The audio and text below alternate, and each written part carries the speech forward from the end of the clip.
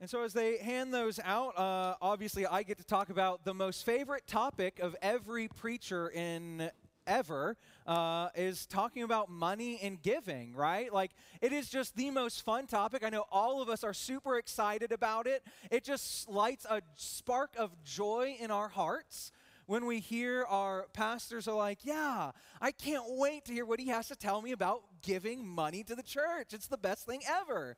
But as we prepare to head into a season of pledging for next year and getting our budget situated for next year, Stewardship and Finance really wanted us to take a moment and kind of show you where we're at a little bit. And so if you have, every envelope has both a letter from Stewardship and Finance as well as the pledge card. And if you turn it to the back of the pledge card, what you'll see is the 2023 projected budget. And so what this is all the numbers that we're taking so far this year and then dividing them by 9 and then multiplying them by 12 to get us to our projected budget. This is how much it's going to cost us this year to run the church. And so what you're going to see is there's a total at the bottom. So this year we're projected on a budget about $314,000. That's actually $10,000 short of what our proposed budget was. We had actually proposed about $325,000 for this year, and so we're coming in a little bit short of that. So praise the Lord. We're able to be a little bit more faithful with what we thought, and we're able to come under budget in some areas, which is wonderful. But you'll also see underneath that number our weekly need, what it actually costs week by week in order to meet that annual budget. And that's $6,040-ish is what it costs every week for us to meet our goal or the budget for this year. And that's a pretty big number, and that's a kind of a scary number to think about it, especially when we talked about at the beginning of, or at the end of last year, as we proposed the budget from Stewardship and Finance to the session, and then the session to the congregation, that we were anticipating at working with a $50,000 deficit this year. That we knew that we were gonna be taking on a little bit more from our projection so that we could do more this year. And the reality is we have done a lot. We've done some really amazing things. We were able to hire a children's minister. And if you have taken a moment to see any of the pictures that we've presented over the last 2 weeks, she's doing an amazing job. And to be quite honest, we got a lot with her because her whole family is now with us and doing so much in that children's ministry. It's been such a blessing to have Beth. We've also been able to do more with social media, and we've been able to do more with our online presence this year than we've ever had. About our weekly average for online went from about 10 people a week to about 22 people a week. That's amazing. Like we've been able to expand in a lot of areas. But that being said, we also need to face the reality that where we're at financially right now as a church is that our deficit is a little bit bigger than what we anticipated. Our giving is a little bit less than what we had hoped it would be going into the end of the year. And so instead of a $50,000 deficit, it's looking to be a little bit higher than that. I'm not going to give any projected numbers because we don't know what end of the year's giving is going to be, but I'm just letting you know right now it's projected to be greater than $50,000. And when we started the year with only $100,000 in the bank, that's putting us below that amount to be able to do it again next year and to keep seeing and spending for the growth that we're already seeing. And really the reality is, in the words of one of our Stewardship and Finance members who I greatly appreciate, he said that the reality is, we're not going to try to finagle anything. The reality is that this is just what it costs to run this church. We could go to the most bare bones budget, and that would be great if we could afford to do that, if we could, cut lots of expenditures. And there are some areas that we're exploring to say, hey, where can we cut so that we can free up some of that so that we're not taking on so much of a deficit. But the reality is we're already working at a pretty solid budget, and we're kind of like, yeah, I mean, this is just kind of what it costs to run our church now. It's not as cheap as it used to be. Inflation has hurt us a little bit. And I know it's hurting all of you too. We're not blind to the fact that it's not just hitting the church, it's hitting the people of the church. And it's hurting all of us in an unprecedented way that we didn't really expect. But with that being said, I encourage you to read this letter. It was well written, well prepared. I'm really thankful for it. I'm really thankful for our stewardship and finance team. I'm thankful to Diane for leading that team. For leading that team in faithfulness too, because it's one of the things that I want us to also remember is that we have to trust the Lord. We have to be able to have the faith to believe that God is going to carry us through this. Yes, we need to be wise. We need to be good stewards. We need to take a look at everything. We need to be able to say, where can we cut spending? How can we be better with the money that we are given? But also we have to trust and believe that when we approve this budget for 2023, that it was a prayerful endeavor. We didn't just sit down and say, oh yeah, that's fine. We took weeks to pray about it as a group and say, no, we really feel like this is what God is leading us to.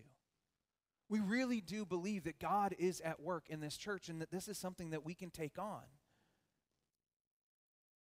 And when we thought that it might be something we could take on for 2 years, it looks like we might only be able to do that for 1. But now we've got to do something about that going into 2024. We've got to keep believing in God, but we also got to say, what can we do in budget, but also how can we as a church participate more in what it looks like to be good givers? What does it mean to be a good giver? And not just a good giver. If you open your bulletin, you'll see that the title of today's sermon is A Costly Giver. What does it mean to be a costly giver? And so, like I said, every pastor's favorite topic to preach on. But if you have your Bibles with you, I'd love for you to open up to Mark chapter 12, verses 41 through 44. Mark chapter 12, 41 through 44. And if you have your own Bible or the Pew Bible, I encourage you to open it with me. But I want you to hear these words from the gospel writer, Mark.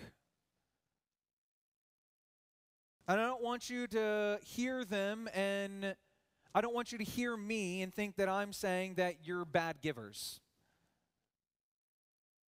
But I do want you to hear the passage, and my hope is that it challenges us as givers.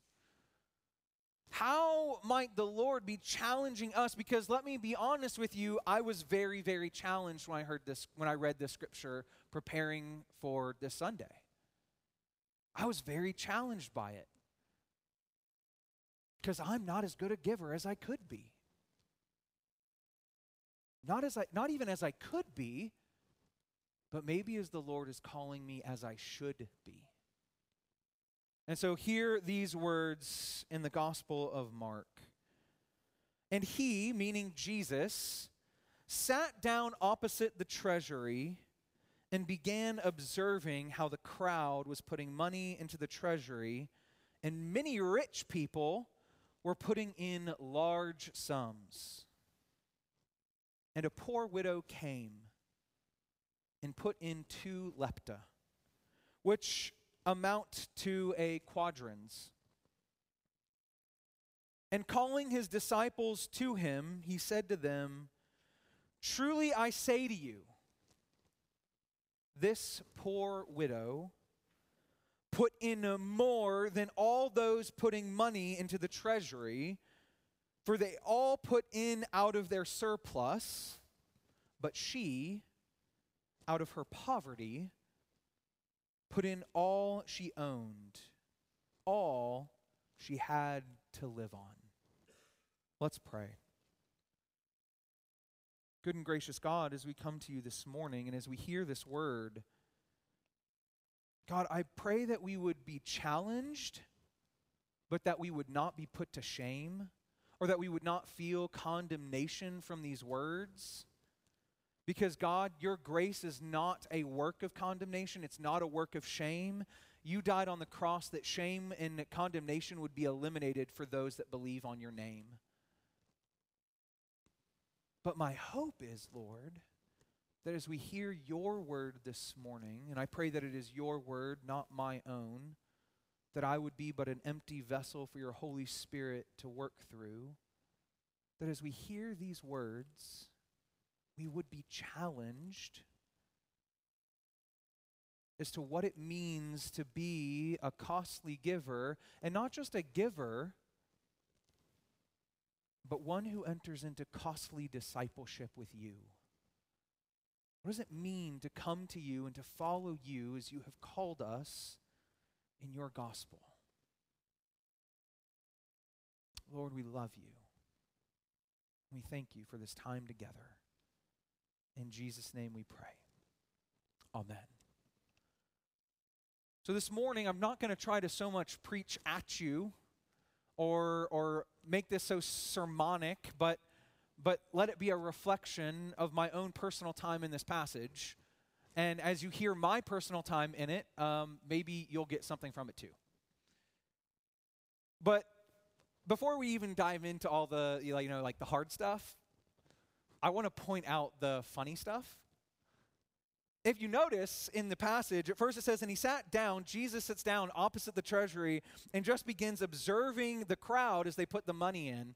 And I just want to say to you, I don't sit down and just watch who's putting envelopes into the offering, but could you imagine what that would feel like if every single Sunday, like as you're walking out the door to put your envelopes into the plates, like if I just sat there and just watched as you put maybe giving would go up. Maybe I should start doing that. Maybe Jesus had the right idea as to who should give. No, but could you imagine if that was the case?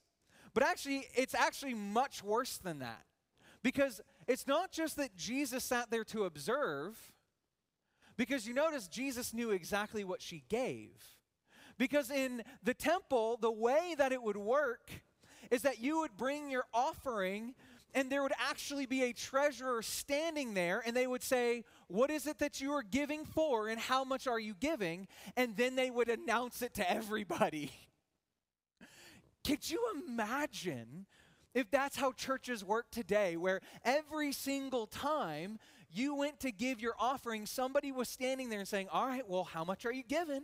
And then they announced to the congregation, and today, Austin put $2 into the offering plate. My goodness, would we be appalled? That would be crazy. But that's exactly what's happening in this passage is the amounts are being read out loud.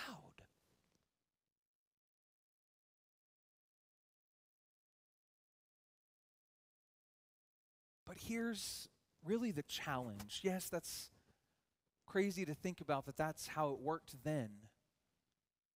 It's not how it works now. What you give isn't anybody else's business. I don't know what you give. The person sitting next to you doesn't know what you give. There's only, I think, like 2 people in this church that know what you give, and one of them does their best job to not even look at the names as they record it, just so that there's a record so that we know how to give you your tax bill at the end of every quarter and end of every year, so that you know how to, not your tax bill, but your giving statement so that you can have that for your taxes. That's the word that I'm looking for. And so really, there's only one person in the church that really knows everything. But it's because it's their job to know that. And so nobody knows what you give. but God does. The Lord knows what you give. Whether or not it was because it was being read out loud in the temple doesn't matter, because Jesus is still Jesus, and Jesus is still God, and God is still all-knowing the last time I checked. So even as Jesus sat opposite the treasury, as this woman came forward to drop in her small 2 copper coins, which I love that Mark makes it clear that this would have been equivalent to a quadrans, which, mind you, is 1/16th of a day's wages. So she wasn't even making and didn't even have a full day's worth of money. And yet it says that she gave everything she had and put it into the treasury.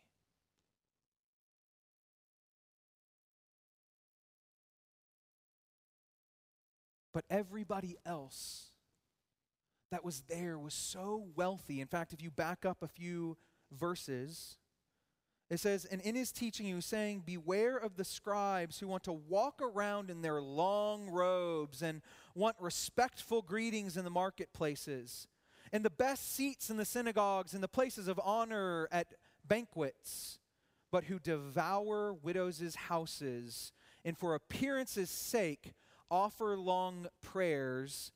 These will receive greater condemnation. And he sat down opposite the treasury and began watching all these scribes in their ostentatious regalia put in large sums of money into the coffers. And yet Jesus, while observing, says, I don't care how much they gave. She gave more. This poor widow gave more in her 2 lepta than any of those scribes.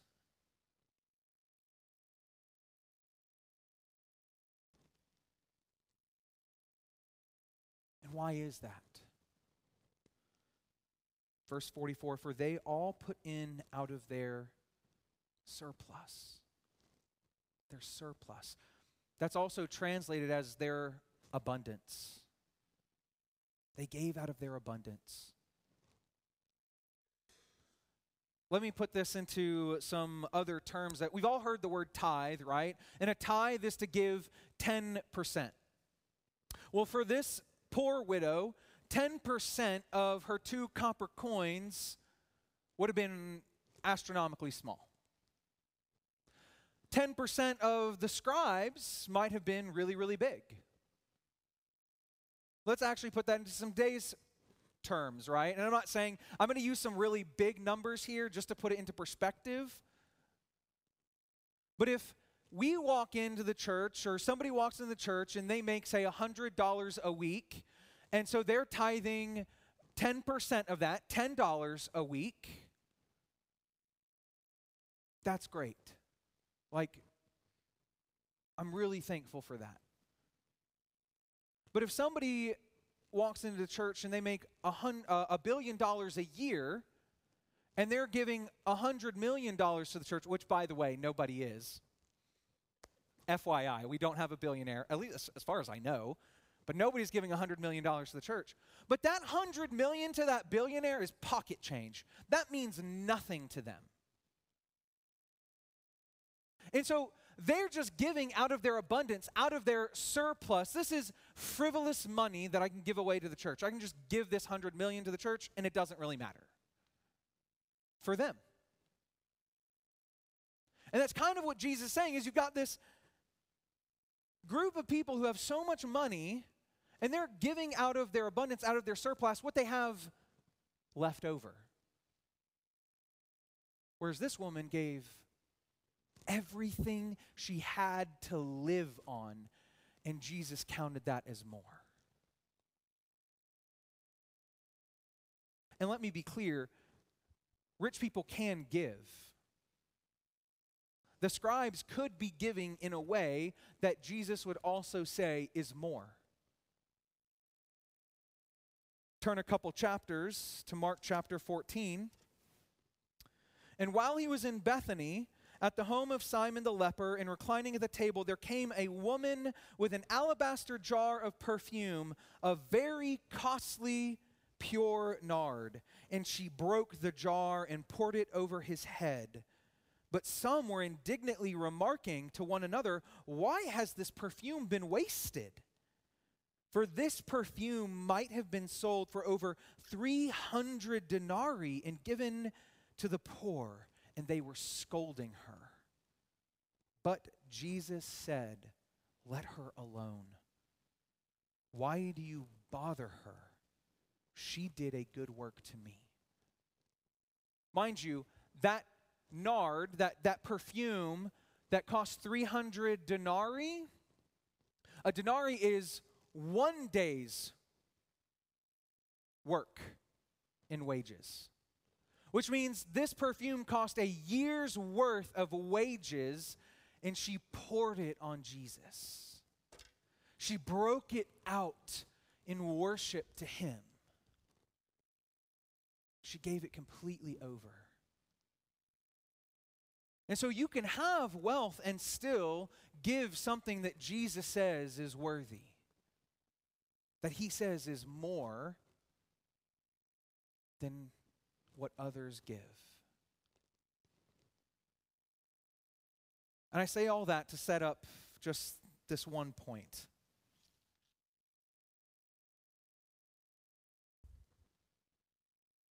We talk about tithes a lot in the church, and that a tithe is 10%. I don't think or believe that God is calling us to tithes in the New Testament. God is calling us to costly giving. What does it look like to give that it actually costs you something in your life? That you actually have to give something up in order to give more to the church.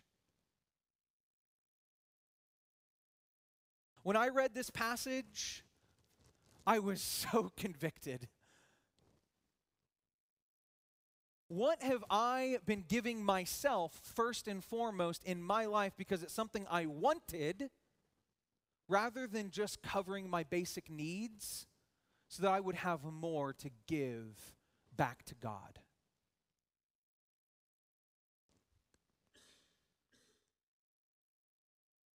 And so after reading this passage, so I got paid on Friday. Thank you all. I got paid on Friday, but on Wednesday, when I was starting to work on this, I was so deeply convicted. The first thing I did is I went and I looked at my budget and I started moving everything around, and I made two decisions. One, how can I start increasing my giving? And two, I should be giving first from my paycheck before it's the last thing I do once I've spent everything in my paycheck. And so the first thing that happened when I woke up on Friday morning is I went to our online giving portal and I clicked on it and I put in my amount and I clicked send.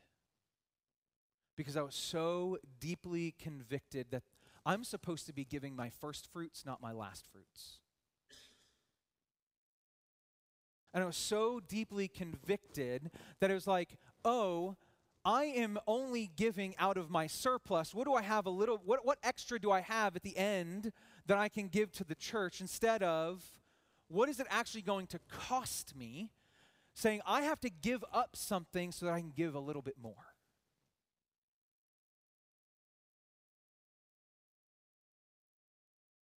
It means I have to give up some of my wants, my desires, my pleasures. I have to give up some of the things, and I'm just like, man, I really wish that I could go play a round of golf, but instead of going to play a round of golf at a nice course that maybe costs $60, what if I don't go play that round of golf and then give that $60 to the church? That cost me something. What I don't want you to hear me say is, I want you to give to the point that you can't put food on the table, that you can't pay the bills that you've got. But there is a difference between our wants and our needs. Mind you, The woman in the pastures gave everything she had to live on. She gave above and beyond, not just her wants. She gave all she needs, all of her needs. But how could she do that? Because that's the next thing I just want to look at. How could she do that? She had abundant faith in God's provision. If you really believe that God loves you and that he will provide for you, you can give in a manner that is costly. You can give in a manner that challenges you financially. You can give in a manner that says, you know what?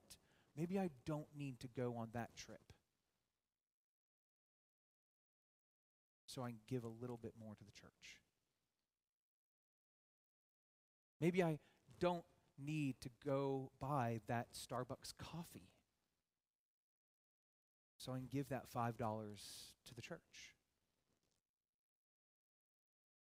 Because if I do that, you know what? I really believe that God is going to give back to me.